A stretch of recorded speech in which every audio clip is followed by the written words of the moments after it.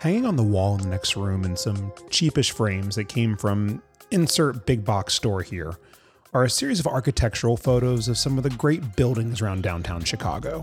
The edges are just a little pixelated if you look close enough. The colors are blown out in several places. I mean, come on. The bean looks like it was built by Cylons. And at best, they follow the rule of almost thirds. But I love them. They've followed me through several apartments and houses through the years and are typically one of the first things to go up because they're a structural component of home to me. You see, these mediocre-at-best photos are mine.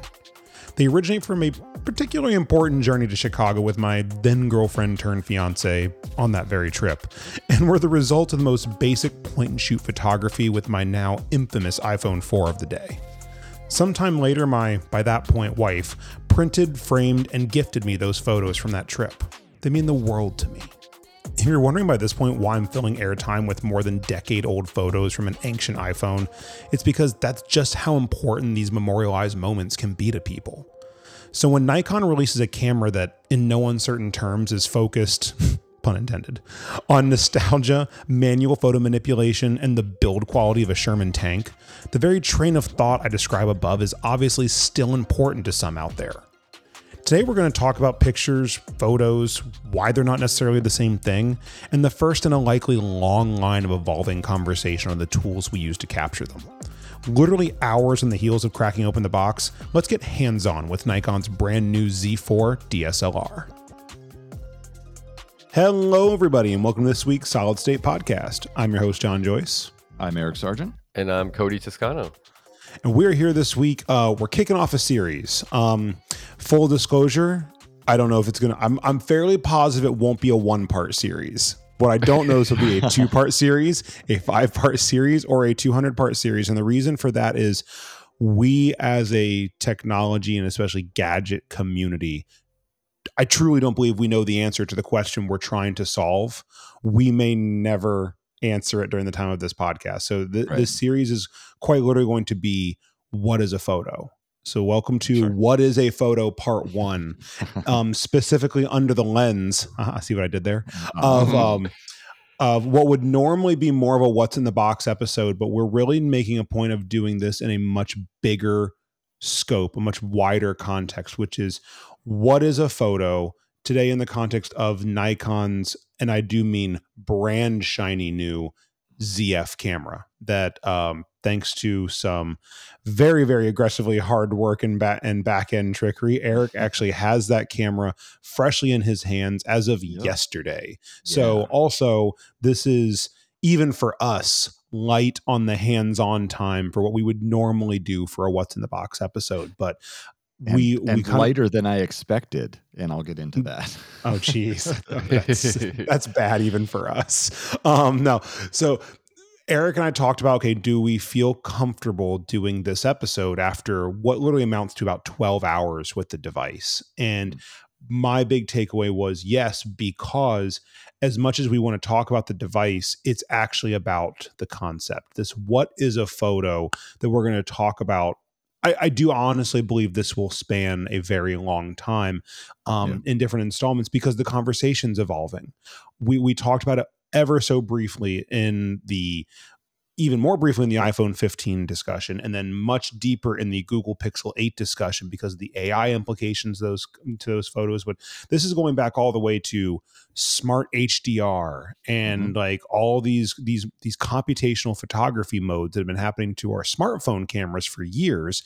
Eric, you've talked briefly on the show before about how those features have very quietly, unless it's a space you pay close attention to, been sneaking into the full DSLR camera space. Yeah, absolutely. And now with AI breaking into the scene on the smartphone side, when do we reach the point where the same thing happens again and that AI technology bleeds into the camera space? Because I do think the reason I called out, I called out like the masses versus not even the us is the you. You are our resident camera. You live in that world. I like to think that I do a few days a year.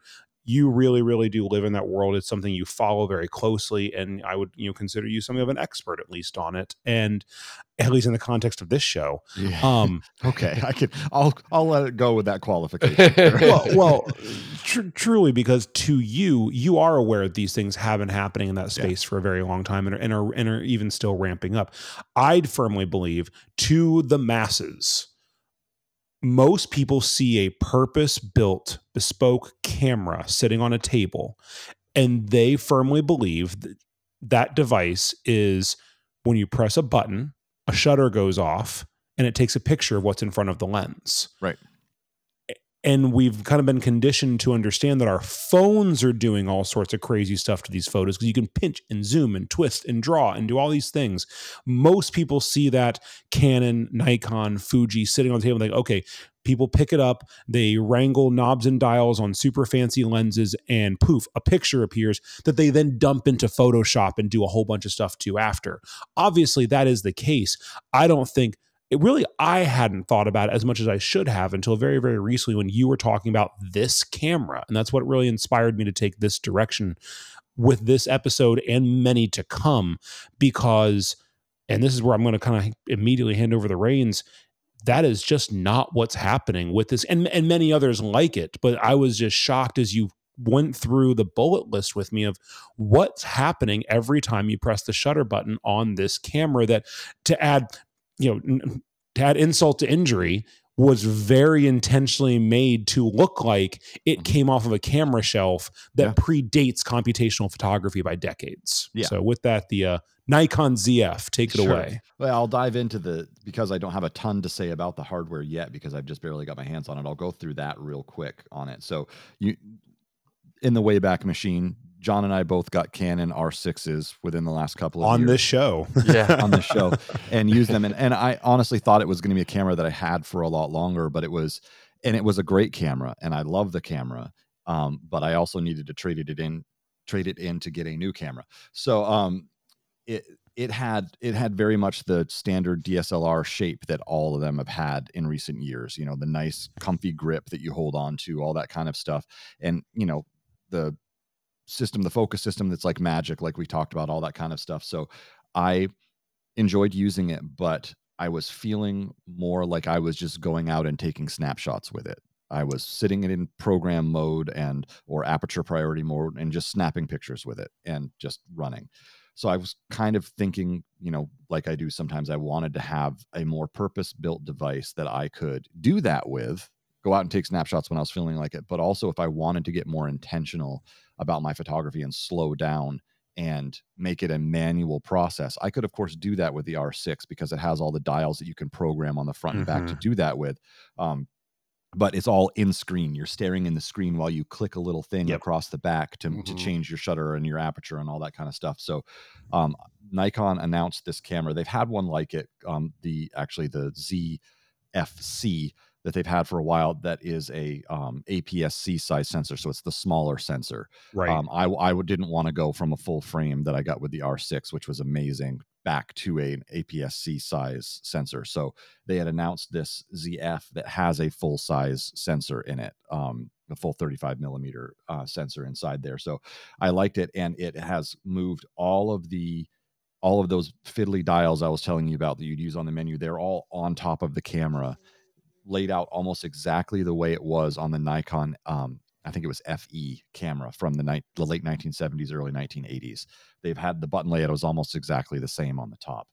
So you've got your ISO dial, you've got your shutter dial, and then you can, of course, use another dial for your f-stop, or if the lens has a ring to turn for the f-stop, you can do that as well. So you can click this camera over into M mode and use hard dials for everything, turn dials on the camera, which was what I wanted. I wanted to actually slow down and make it a manual process. Plan is to eventually get a manual lens as well, where I have to manually focus for those days when I really want to go old school and have it be a very intentional, where I am not snapping a picture, but I am making a photograph, which is what I was kind of, my goal for this was to do that. And as a real quick, because of our broader context of the making a photo concept. So I think a lot of us, most of us maybe, when you talk about manually working with a lens, for example, and like, not to send us down a 30-minute rabbit hole, but give us the quick primer on the difference between when you half hold down that shutter button, like what we talked about, the power of the R6, but also something that took you out of that experience was all the magic happened in a fraction of a second, and then you were just taking a picture. And that sounds like exactly what everyone would want, except in the case of what you wanted to do, it took that experience away. So I want to be clear. I still want that because it's magic. Because when I'm going out and I'm taking a picture, like sometimes people have me take pictures for them. Like I did my niece's senior pictures. I did her prom pictures, things like that. You know, family members say, hey, come take pictures with your nice camera. When I'm doing that, where I want to make sure that every single picture is sharp and I'm getting the picture perfectly every time, having that in the camera is important. This camera still has that, which is very important. Eye autofocus, the AI algorithms, it's all in here. I don't lose it. But there are times when I go out where I want to make a photograph, and the difference would be, instead of it picking up automatically on somebody's face and then zooming in on their eye and grabbing their eye and saying, here's their eye, just go ahead and snap away. It's always going to be in focus. You have to, it would be out of focus until you turn that focus ring on the lens, and then it would slowly come into focus until you got it close. It can still use, the thing about this camera is it can still use that AI algorithm in there to pick up on faces and eyes, which is very cool. It has a manual focus assist. So when you start to get focused and it picks up a face, it will pick up the eye, and then it will zoom in 200% on their eye for you when you click a button on the back. So you can critical focus on that eye, and then you hit the button again and it backs back out so you can compose and take the picture. So it helps you manual focus. Where the eye becomes that anchor point for the rest of the photo. So the eye is real big, and then you zoom in and you go back and forth, and you'll see it blurry this way, clear, a little blurry that way, and then you bring it back until it's right in between those two areas, and then you know you're critically focused, and you can snap your picture, and you've manually focused the photo, which is very cool. I mean, back in the old days, my original Pentax K1000 we've talked about before.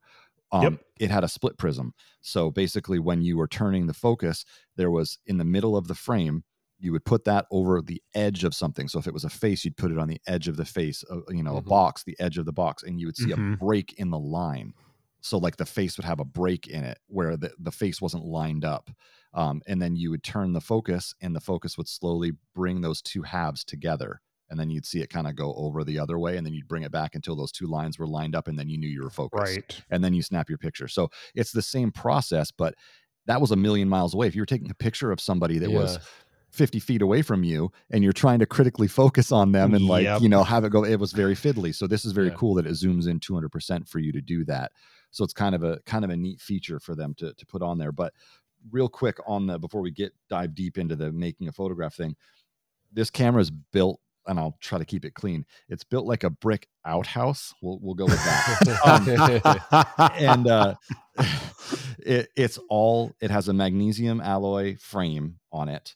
And the top panel is all metal. The knobs are actually brass, like they're milled brass. So they're cool, heavy knobs, and they will patina over time when you rub off this black paint that's on there, and you will start to see like the shiny brass knobs come through as you use them more and more. I mean, that's an intentional piece of design. Like, you remember they talked about like the wear aspect is built into it, because we talk about two things in the show a lot, right? Nostalgia and intentionality. If you like, this nostalgia across this device is very intentional. It's very intentional. Exactly. So yeah, I mean, it has all that stuff. It has, which I love. It's so hokey, but I love it. So on the top panel of the camera, in between all the dials, there is a small, tiny little LCD window that, like an old school calculator, where it has like the separated sections for the numbers, and its entire purpose is to show your f-stop. So you can look at the top of your camera and see what your f-stop number is right on top of the camera. At a glance, with all of your other knobs. So you can look at all your knobs and that little window and see what your exposure is on there, which I think it's awesome, but that's very cool. It's silly, but it's cool. So, and the camera is, like I said, built very sturdy. It's very heavy. It's heavier than my R6, but smaller in size. really, really sturdy across the board, has all those manual features on there, which are very cool. One of my favorite things, which again is another silly thing, it has a switch where you can switch it from video to photo. So you can have the 2 different modes by switch. So when you switch it, then you can go into the menus and the video menus, flip it to photo. You'll go into the menus, have the photo menu, but it has a third place on the switch that I love. You click it over and it goes to a dedicated black and white mode. So the camera it switches it basically into a JPEG mode that applies a filter to it. But the Nikon filters are excellent for their black and white. So you can flip it over there and then take intentional black and white photos in camera. And if you shoot RAW plus JPEG, you'll actually get the color RAW and the black and white JPEG. So you get the best of both worlds.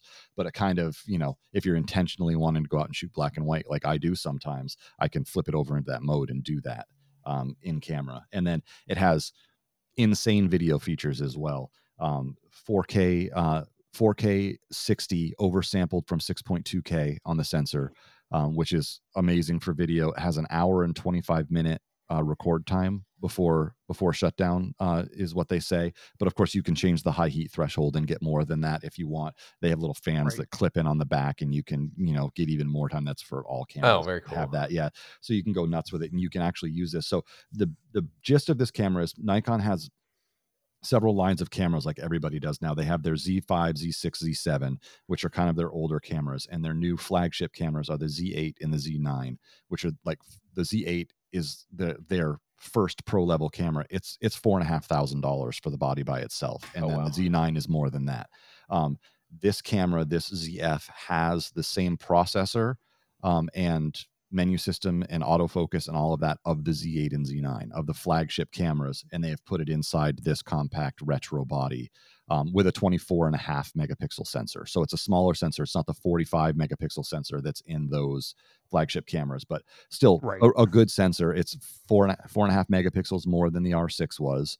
I was just going to say, I'm bringing it full circle just that a year ago, just back to that R6 conversation. I remember we had a very similar conversation with the R6 and the break point that how many was. megapixels do you need? Do you need? Mm-hmm. And the answer for some people, I don't want to downplay it, the need is out there. So when we say, do you need, we literally mean consider that when making these purchases. How many megapixels do you need? Just like what you're talking about here, where the R6, we couldn't and continue to not be able to say enough great things about that camera, but you decided your need had evolved with the photos you wanted to create. This system made more sense. And it was more the way I wanted to take them than anything. I don't expect to get a picture out of this camera that's any better or worse than the R6. It will likely be very, very similar. It's just how the process of how I take the photo I wanted to be different. Which I'll get into a little bit now. So the reason that I did not have the time that I wanted with this camera to go out and actually take some photos last night was I originally came from Pentax. I've changed systems quite a bit in the last decade or so. I shot on Pentax for a long time. I really liked my Pentax DSLRs. They were good. They ended up getting long in the tooth, and I wanted something, again, a little bit more like this. So I went into a Fujifilm, which always has their retro bodies. I had the XE3, which I really enjoyed. It was a fun camera, but had, like the DSLRs that I had no smarts in it. It had no AI autofocus. It had none of those features. It was just a straight, point shoot kind of camera. But I got some very good photographs with that. Some of my favorite photographs I've got with that one hanging on the wall behind me. I got with that. But I eventually wanted more than that. So that's when I ended up going to the R6. So that was Pentax to Fuji. Their menu systems were very much the same. Understandable. I could get in and click around. Went to the Canon. The Canon's menu system's probably one of the best menu systems I've ever used. Very intuitive. You've experienced this too, John. Getting in there and going into those settings, very intuitive. Picking up this Nikon for the first time. I have never used a Nikon DSLR. I've never used a Nikon. I've never even held a Nikon camera before this one. This menu system is like a different language. It took me an hour and a half last night to research through the manual that I had, plus online, to find out where the settings were that I wanted to get for some of my basic settings on this camera. And not the manual settings. Obviously, that's easy. You click it to M and you turn your dials. But I mean, like the autofocus settings and the things to try to get it to function in a way that I understood, with the back button focus, and then turning on the 3D tracking, all that kind of stuff. I was struggling because I would go in and I got something set up the way I wanted it, thinking I had it the way I needed it, and went in to try to assign 3D tracking to a button, which is like basically you turn on 3D tracking. So like when you've got a fast moving subject, and you've got it in Right. focus, you can click a button and turn on 3D tracking, and it will grab that and keep it as the focus point. Even if it runs around the frame, whatever it is, a kid, a Right. dog, or whatever, it will grab it and track it around the frame. So I wanted to assign that to a button. It was grayed out in the menu. And when you clicked on it, it was like, based on the settings of the camera, this setting is not available right now. I'm paraphrasing, but basically that. Sure. So I'm like, what the heck? So I have to go in and search through all the documentation and everything. And then I eventually find that you have to be in, obviously, it makes sense when you think about it after the fact, you have to be in AFC mode, continuous autofocus mode. And I was in Right. AFS, single autofocus mode, which makes total sense. But I yeah. figured turning on the 3D tracking would flip it into AFC, but it doesn't. You have to be in AFC to even assign that mode.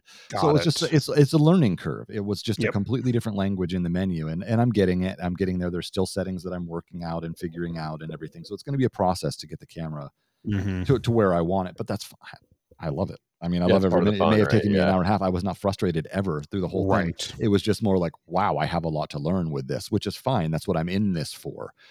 Photography is like, wow, I'm going to sound like so pretentious right now. Photography is a journey, and I'm on this journey, I'm ready for it with this camera. So it's going to take me a while probably before I get usable photos out of this, because I'm going to have to do some figuring with the menus. I'll be sitting here, my kid will be there and be like, hold on 1 second. I'll take your picture in a second while I figure out all these menus to get the settings where I want them. And then pull out my manual. No, that's not right. Sit there for a few minutes more while I change some settings. It's going to be a little bit of that while I get things going. But I mean, that's the point of this. I want to sometimes, not all the time, but sometimes when I want to have a photo outing day where it's a photography day, we do that sometimes. My son has a camera. My wife has a camera. We all go out with our SLRs and we go somewhere fun, a flower garden, a zoo, whatever. And the whole purpose of the day is to go out and make some photographs. And when we have those days, I'm going to flip this thing into manual. I'm going to put a manual focus lens on it, and I'm going to go out. I'm going to close the back on it and only use the viewfinder. And I'm going to go out and be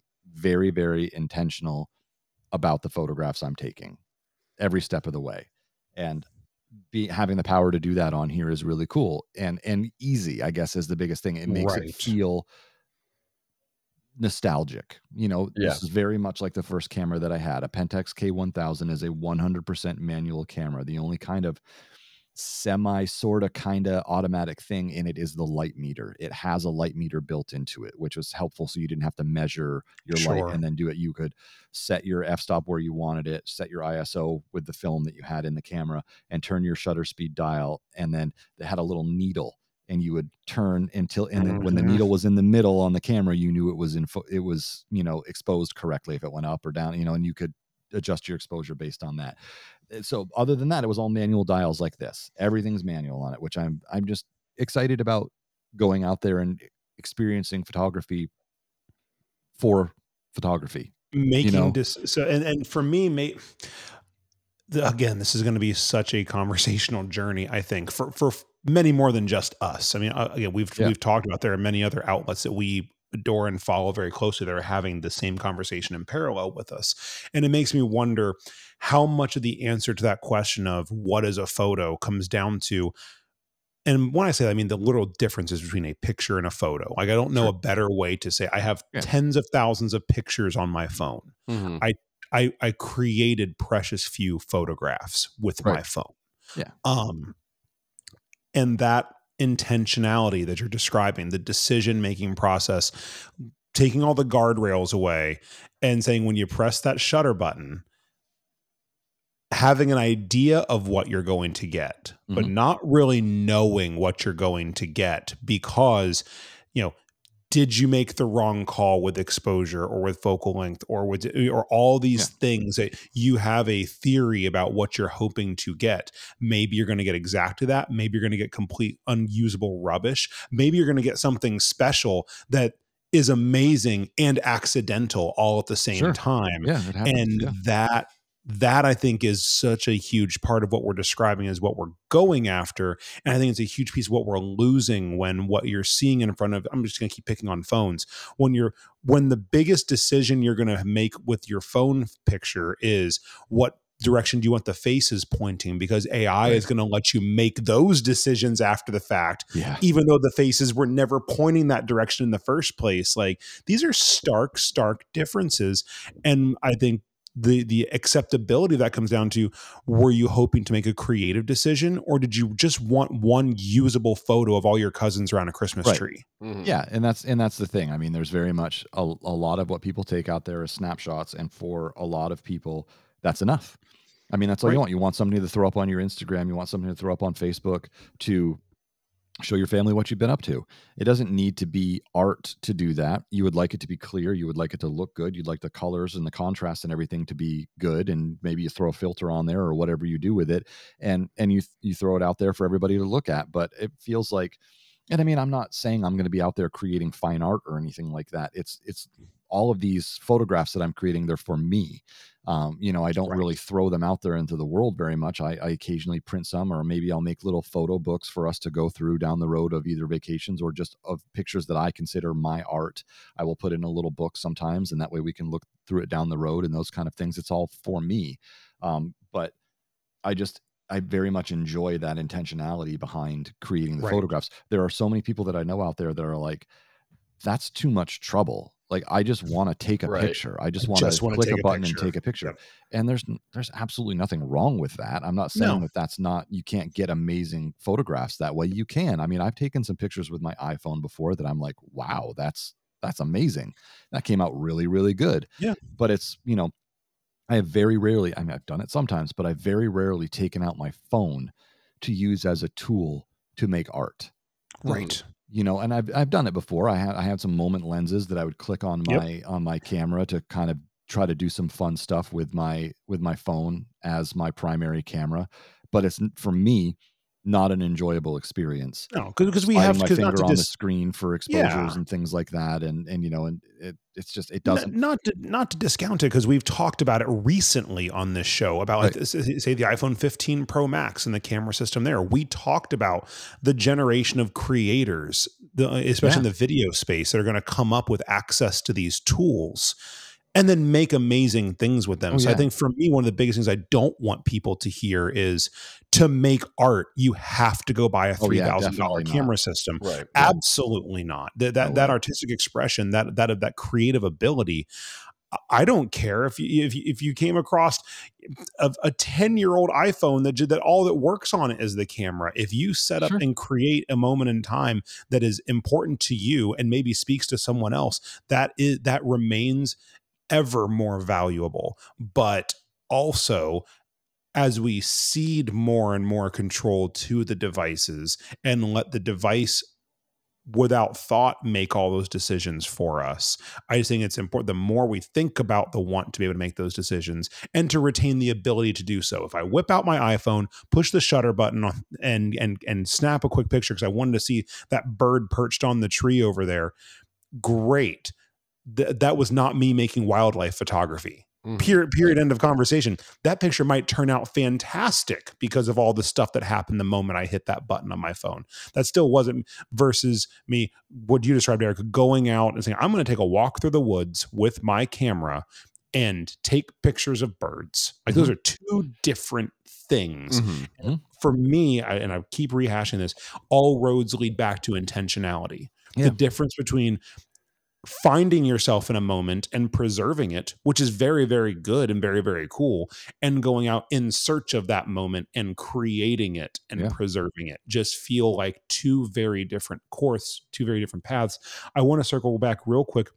I think you touched on it, but one of the things that piqued my interest about this specific camera, the ZF that we came to talk about today, was so much of it was not the physicality of the nostalgia, but they put a lot of work into the monochromatic, into the black and white photo system on this camera. And I remember you saying how much that immediately spoke to you because that one very specific creative choice that you would get to make with that camera and choices they made with it. And I mean, that's the thing. This mode, monochrome mode, is on every single modern camera. It is. You can turn it on the R6. iPhone. You can turn it on your iPhone. You can turn it on anywhere. It's just, I loved the intentionality that they put behind the design, that they gave it a button. They gave it a toggle where you can flip it on and it becomes just part of the conversation with the camera, because again, full manual mode, click it into black and white, manual focus lens, close the back. You essentially have an old film camera at that point in your hands. Is Sure. the way the results you'll get out of it. And I just like that it's another option, and it's an easy way to get to that option. And I liked the way that they did that. And their Nikon's formulas that they've put in for their monochrome in here. They've got a monochrome mode, then they have a like deep monochrome, and I think like a just there's another mode where it's kind of washed out. It's sort of like a flat monotone or something like that. So you can choose how you want to do it. Like you take the flat one if you want to really Right. work with it afterwards and do your own adjustments. Their regular monochrome though, when I look at the pictures that are coming out of just their regular monochrome mode, they're fantastic. They look really, Right. really good right out of the gate. So I liked all the formulas that they worked into there and how easy they made it to click into it. Again, for a lot of people, that's going to be very gimmicky. There are a lot of people out there that would never want to take a black and white photo. I really enjoy the aesthetics of a black and white photo. That's just a personal preference. And again, that's what makes this camera for me. For There's a you. lot of Yep. people out there. The ergonomics on this camera are terrible. Yeah. It is like holding a bar of soap. I mean, it's a big bar of soap in your hands. It's just a square box. And, it has like the leatherette on there, like the old cameras have. But it has just a very tiny little bump where your hand holds, but that's it. But if you put a decent sized lens on here, it's not, you can't hold it like you can with a DSLR with your one hand Right. comfortably. You can, but it's not comfortable. You have to hold it by the lens and keep your hand softly on the other side for taking pictures, which is fine. That's how I hold a camera anyway. That's how I've always held a camera. But they make an aftermarket accessory. They knew people were going to have this problem because you put a 300 millimeter lens on this thing, you're not going to be able to hold it. It'll pull out of your hands.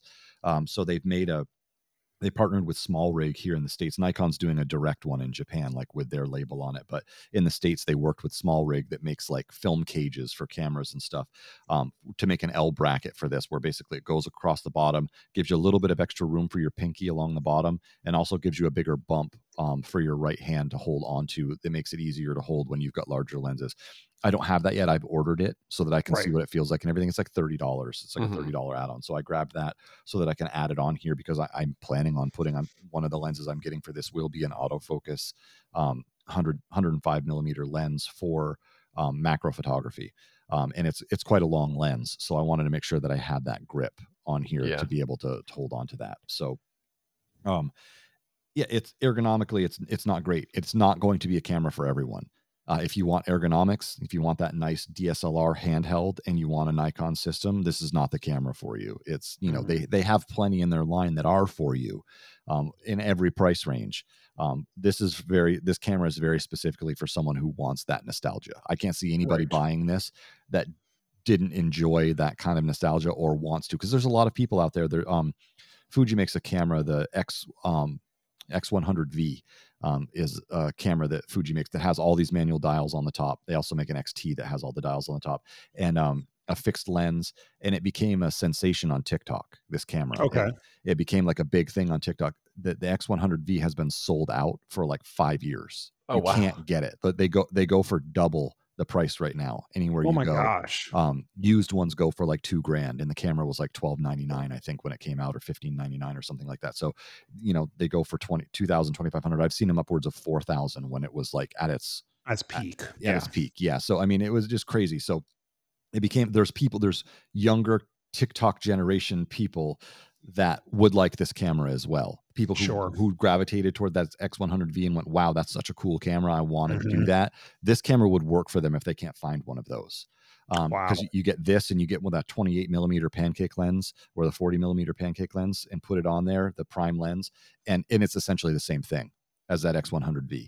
You have all the settings and you actually would have an AI autofocus system and all of the built-in smarts that Fujifilm didn't have until their absolute latest cameras that they just put out.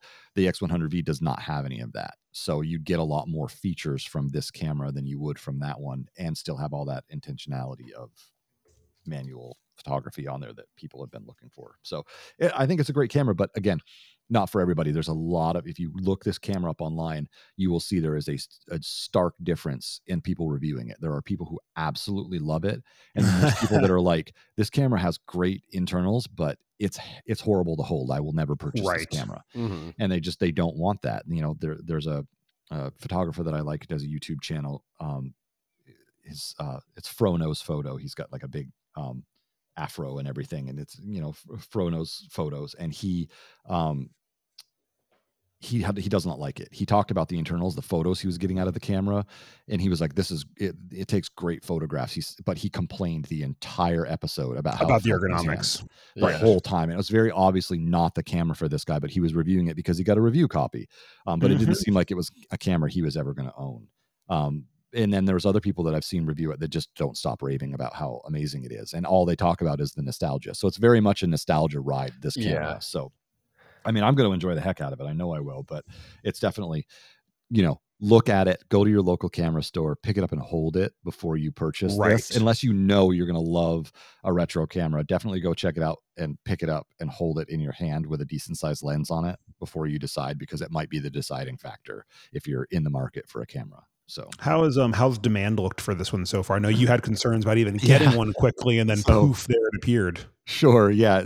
Nikon did a press release that demand for the camera was higher than expected, and, you know, to expect delays, which I was selling my cameras on eBay and everything to get the money for this. So I was waiting to pre-order it until I had the money in the bank, because I didn't want to pre-order it and have them charge my card, and I didn't have the money in there for it. So I was waiting and seeing these articles come out about demand being really high for it, and, you know, to prepare for long waits. And I'm like, oh, great. I'd resigned myself to, I'm going to put it in when I finally have the money, and then I won't get the camera for 6 months. I was like, fine, whatever, it is what it is. It's going into winter anyway. The only photography I would do would be indoors. I'll just wait. And, I ordered it the day before. Okay. So it originally showed the release date of October 31st for the US. Overseas release dates were October 13th. I pre-ordered it on October 12th. So a full month after pre-orders opened up, I pre-ordered it, and it shipped on the 13th. So that's pretty awesome. It released at the same time around the world. They didn't know if they were, maybe they didn't know they were going to be able to, or whatever it was. But you know, it originally was marked for the 31st in the US, and it ended up releasing the same time it released everywhere else. I think a few people, like the overseas people, they had it in the camera stores before we did. Maybe it seems like people in Japan and India, like physical distribution, China, which makes sense in those markets. They had cameras in hand before we had them, because I think they shipped it even to the camera stores in the US on the 13th, or there was an embargo, like maybe like B&H and those kind of places had them in stock, but couldn't put them on the floor until the 13th and that kind of thing. But everybody basically that I saw that got shipping notifications was getting their cameras yesterday when I got mine. Nice. So there'll be a lot more reviews coming out probably in the next week or two, I would think, as more and more people get their hands on the camera, the actual camera. So. Well, a couple quick parting thoughts. One that has nothing to do with our topic, our broader topic, and one that does. I'm going to start with the one that's off the walls, because that's what everyone expects from us. Another thing that drove you not to, but maybe towards this camera was something else you told me, and I think it's worth circling back on a year later after our R6 purchase. Sure. Canon made some decisions also on the lens front that I just think it's worthwhile for any of our loyal listeners that love pressing a good shutter button. We continue to say great things about the R6. Yes, this is not an R6 problem, but this was definitely a Canon decision that I think is worth making note of. And 100% Canon's lenses are top of the line. They are amazing quality lenses. The problem is, with the RF series of lenses, they will be the only lenses you will be able to purchase. They were originally talking about opening up the lens mount for third parties. Tamron, Sigma, and we talked about that, I think, when we they've since basically backtracked and said they're not going to do it. Of course, that's probably subject to change as people get in an uproar. Maybe it'll change, maybe it won't. But as of right now, they have not opened the lens mount, and it doesn't appear that they have plans to open the lens mount. Let's call it what it is. We went back and looked. So the R6 specifically, that's one we can speak most directly towards, came out in 2021. Yep. we purchased, I'm sorry, or did we say 2020? 2020. Yep. We purchased ours in 20. August or late July, early August 2022. Mm-hmm. And even by that point, the camera had been out for basically 2 years and there was still talk. Right. And There here had we been, are over a year after that purchase, and there now had been they've a lens that there had been a third party. There are third party lenses for it, I guess I should say. They are all manual focus. So third party autofocus lenses, they have not released the information for that. There was a Sure. Chinese company, Viltrox, that reverse engineered the chips and put out an 85 millimeter 1.2 autofocus lens that was 1/3 the cost of the one that you could get. Maybe it was 1.4 or 1.8, whatever it was. It was an 85 millimeter, really bright lens that they put out that competed directly with one from Canon. Canon has an 85 1.2 that's like a Sure. $3,000 lens. It's an amazing lens. The big boy lens. Yeah. And the one from Viltrox was like, I think it was like $399 or $499, out of the box. Wow. And it's a great lens. People got that lens and were like, holy cow, this is amazing. Canon sent them a cease and desist, and they're no longer allowed to manufacture it. Yeah. Geez. So there are some out there in the wild. You can find that 85 millimeter. They're of course more expensive now because they're rare because they can't make them anymore. But they are out there, and Do you think that early experience on Canon's part led to inform their decision of, if we open this up, our first party lens sales could take such a sufficient hit that it was a threat to the business model? I mean, it would be ridiculous to think it wasn't part of the conversation. I mean, that's got to be what they were going for, right? Was that they want to keep everybody in house. And again, you're going to get great lenses. They've got great lenses. They really, really do. But as we talk about on the show all the time, then sell better lenses than everyone else, and people will buy your lenses. Walled gardening your glass is not the way to compete. It's an interesting thought. I mean, the Nikon Z series, they have opened up their lens mount. There are not a ton of third-party lenses yet, but there are more and more coming all the time. Because people can. Yeah, exactly. The option to do it. Yeah, you've got the option. I mean, there are some Sigmas, there are some Tamrons, there's a few. I think one of those two, I don't remember which one, currently only has prime lenses. They don't have any zooms yet, but they're coming. I mean, they're working on it. They're adapting their lenses. There's a lot of Chinese manufacturers like Samyang and Viltrox, and I guess I should say like the whole Asian block over there that manufactures lenses. I think there's some in India, some in China, some in Japan, some in Korea. They're like that whole area over there. They have several companies that are making third-party autofocus lenses for this that are of varying qualities. There are some that people rave about. There are some that people say they're kind of soft, they're okay, that kind of thing. But again, most of these lenses you're getting for like $300 or $400. I was going to say, but the choice exists, and when someone just needs or wants to get a lens, and the option is not there for them to spend $3,000 on that lens. That's what the inferior, cheaper option exists for. Right. And that's one of the big things about this too that I'm talking about with my manual kick that I'm on for this lens is I can get a manual focus lens for this camera, but that manual focus lens that I'm going to get is an expensive lens. It's a very high-end manual focus lens that I want to get for this. It costs as much as an autofocus lens,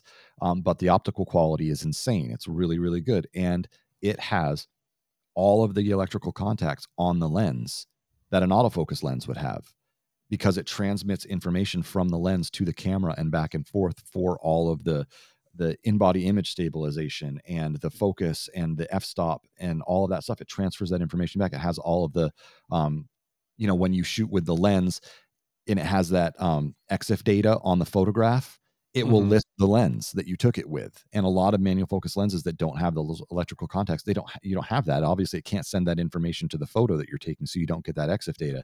Right. So it has all of that built in because they opened the lens mount, and you're allowed to have that. So even their manual focus lenses are a better experience than they would be when the mounts are closed. Because of that. So, and I'm sure maybe you can do that with Canon as well. I'm not sure, but I know that Canon's manual focus experience, I don't think they have any geared focus assist stuff that works in the same way that it does built in with this camera. Like you put a manual focus lens on it, it flips over to manual focus mode, focus peaking turns on where you focus, and as you focus, the colors light up on the image of the areas that are in focus. So you can tell where your focus is and what's in focus on your image based on some coloration that comes up on it. And you can also do that, like that 200% zoom that I told you about for the critical focus has a lot of features built in that I don't feel like you see in a lot of places that kind of let you do those manual things if you choose to, which is kind of nice. So Sorry, I started rambling. You had another No, one. that Oh, no. in this one, that was exactly what I was going after. And the last one, and I'm going to do my best to remember to do some rendition of this at the end of each of these conversations, because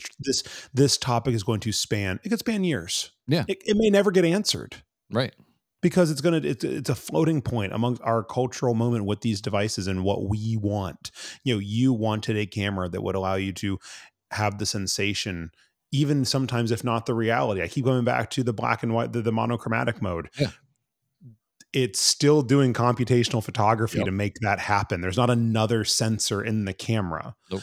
So some of this is perception versus reality, right? Which is absolutely. the core of the entire photograph conversation. Yep. So what I'm going to try to make a point to remember to ask is, in regards specifically to the Nikon ZF that we're here to talk about today, do you believe this camera is going to empower you to take great pictures? And conversely, do you feel it is going to empower you to make great photos? Yeah, I think the answer to both of those questions is yes. I think that the sensor is a very high quality sensor on here. So the quality of the photographs that you get out of it are only going to be limited by your skill. Sure. So if you have these skills to take a good photograph, this camera is a tool that will allow you to take amazing pictures and make art, without a doubt. With as much or as little intentionality as you want to put into it, you will get out of it, because it gives you all of the different options. You want to go out and hold down that shutter button and just spray and pray across the landscape. That was You're something going I to didn't get touch on. something. 14 frames a second. I can Yep. take 14 pictures a second with this camera and have it sit there in burst mode and fill up the buffer and then write to the cards and do it again. And I can go out and do sports photography with this. This camera will do anything you throw at it. There are better tools for different jobs than this camera, but this camera will do everything you would want it to do, with as much or as little intentionality as you want to put behind it. You can make it a fully manual experience. You can make it a fully automatic experience. There is actually one of the things I'll touch on in here when we get into the computational photography. This camera has a first for a Nikon camera. Other cameras do this. This is first for Nikon. It has pixel shift. So I can set this camera on a tripod and take 32 photographs and then put it into Nikon's program, and it will merge those 32 photographs into a 96 megapixel image. Yep. So, nice. and again, that's computational photography. Yep. It gives you the option. So if I want to take if I got this landscape with these beautiful skies and everything's just lining up with the lighting perfectly, I can take my regular pictures and then I can, I'm going to pixel shift this thing and take a giant 96 megapixel photograph that I then have the ability to crop and move and do whatever I want with it. Gives you all of the options that you could have to make great manual photographs from beginning to end with nothing applied to it, because you can go straight raw right into the camera and that's it, and have exactly what that sensor picked up. Or you can go as far into computational photography as you want to with this. Well, and while it is definitely computational photography, I do feel, this is literally my feelings on the topic, what you just described, that pixel shift feature that we know is across other makers and manufacturers as well. As I understand it, until you choose to dump it into Photoshop and manipulate and make changes, the difference for me is every single one of those pixels were there. Sure. Absolutely. Yep.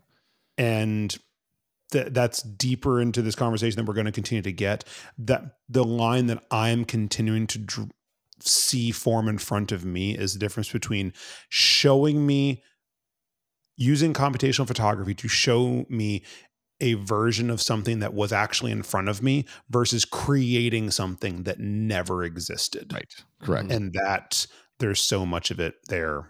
Yeah. There's more to be had there. I don't know the answer. Right. I know how I feel about the answer, but I don't think any of us actually know the answer to that yet. No, I don't think so either. But again, this tool for me, the Nikon ZF, will work exactly the way that I wanted it to once I figure out all the menus. I will be able to take, I think, great photographs with this, with the ability to go fully manual and really make it a photography experience from beginning to end. I will be able to do that with this camera.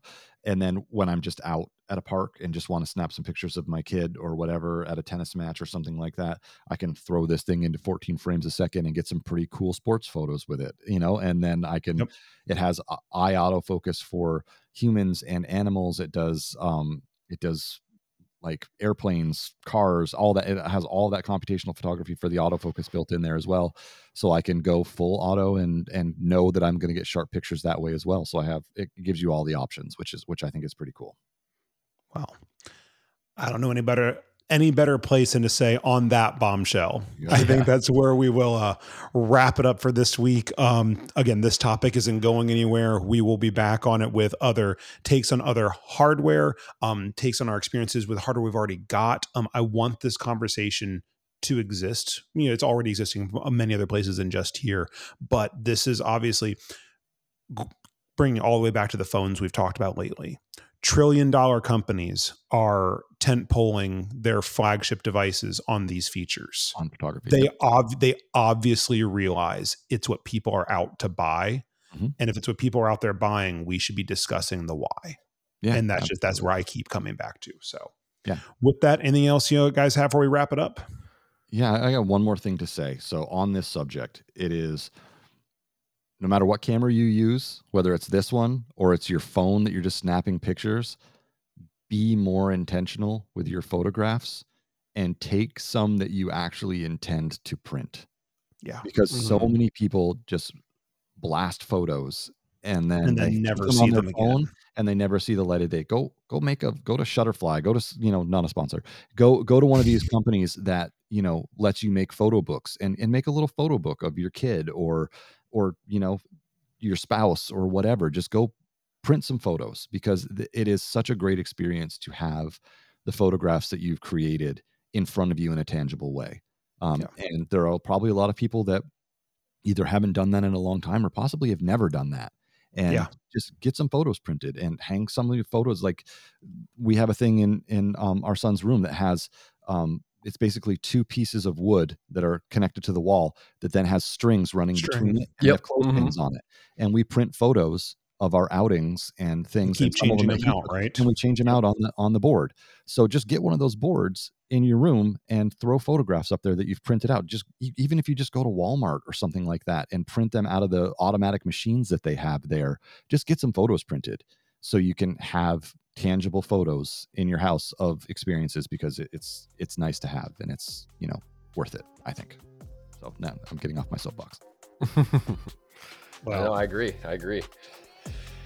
All right. Well, with that, I think we will wrap it up. Go take some photos, find a place to print them, and we'll catch you next time.